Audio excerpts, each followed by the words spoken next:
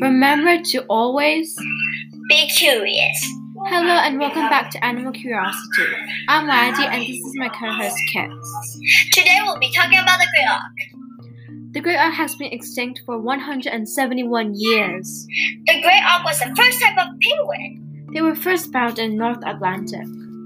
People eat and kill them, and most of them live on LD Island. Wow, that's amazing, Khit. There's a myth that the villagers back then thought it was a witch undercover as a grey auk, so they decided to kill them. But in America and England, they only killed them to eat them. That's quite sad. Carl Lewis was the first one to find the grey auk. There are still grey auk fossils in the museum. We hope you enjoyed our short conversation about grey auks. Remember to always be curious.